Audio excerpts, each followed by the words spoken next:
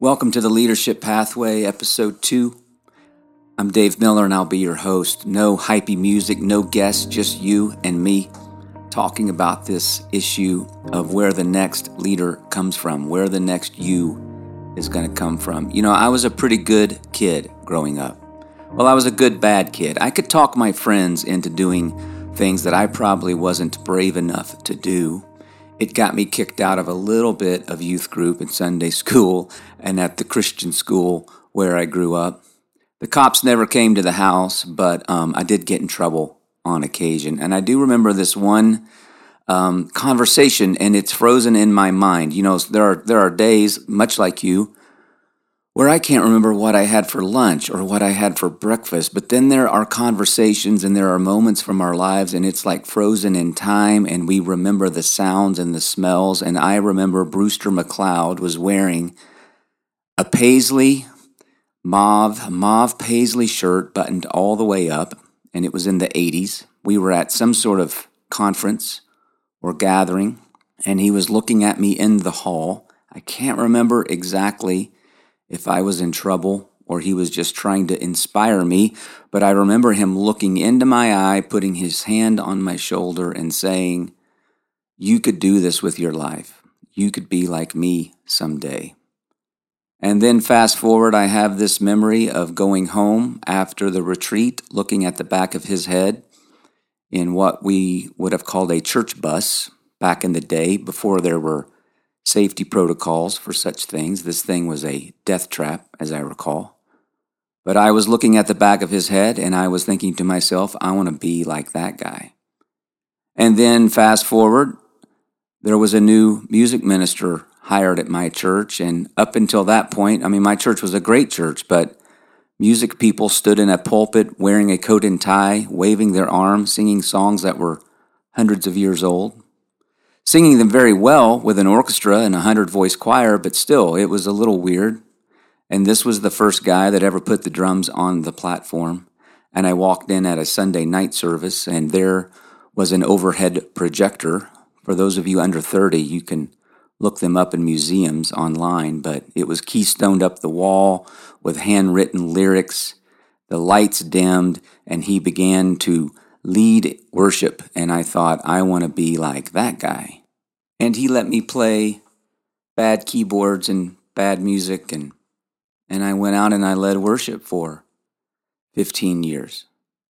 Now in 1 Samuel 3, there's this amazing story where Samuel's living in the temple. Not sure why he's living in the temple. You could ask an Old Testament scholar that, but anyway, God comes to him 3 times in the middle of the night, and he keeps running back to Eli, asking Eli, "Did you wake me up?" And then Eli says, "Just answer the next time you hear that." And so sure enough, the 3rd time, Samuel answers the call. Now here's the point. I'm not a Bible teacher from 1 Samuel 3, but the point is the voice of God in my life when I was in middle school sounded like Brewster McCloud, my youth pastor. When I was in high school, it sounded like Rick Murray, my worship pastor. Eventually, it would sound like a guy named Jeff Moody. It would sound like a guy like Mike Bro, who challenged me to be his intern after college. Eventually, Greg Chandler, Glenn Schneiders, Bart Rendell, Andy Fry, Saul Reyes.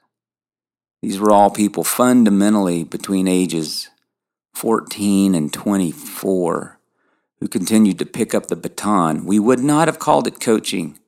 We would not have called it residency or internships or mentoring, but these were the people who did more for me than just say, "Hey, I'm going to pray for you." I'm sure whatever decision you're going to make on the direction of your life, the Lord's going to be in it. Now, we need those people. I'm not down on the power of prayer. I believe in prayer. But we have a generation that needs more from us. They need more from you and from me than just saying to them, "Well, I'm sure it's all going to be okay." Coaches are these powerful people in our lives, and we'll talk about them in a future episode, but coaches get more out of us than we get out of ourselves, but it begins with calling. Never I don't think ever in history have we been so wrapped around the axle about what we're going to do with our life. I was interviewing someone just this week, and she had no idea what she wanted to do. She was graduating soon with a communications degree. Seems like a dynamic individual, but has never thought about it. And Kristen and I, my wife and I, challenged her at the table to do something grand with her life. And I didn't just say, well, I'll pray for you, and I'm sure whatever's going to happen is going to happen. No, we might have been the voice of God sitting at the table that day for lunch. So we need more calling than we have. Back in the day, the phone would ring. We would run to the kitchen to answer a telephone with a cable attached to the wall because we were excited about who was calling. And this is what we've got to get back to. The youngest among us need to be called to ministry. So fundamental in answering the question, who's the next you? I don't know what the answer is that takes less than a decade, but I do know that there are third graders and sixth graders and eighth graders probably running the halls of your church who need somebody to look in their eyes and say, you know what, you could do this with your life, like Brewster did with me when I was in middle school. And maybe in that moment, they will look back 20, 30, 40 years later and realize that was God speaking to them. And they may have sounded like a goofy youth pastor. You may think you have no right and no business putting that on them, but I would argue that we have to do it. So leadershippathway.org, if you want to read more, if you want to go there and find things that help you get tooled up to do just that.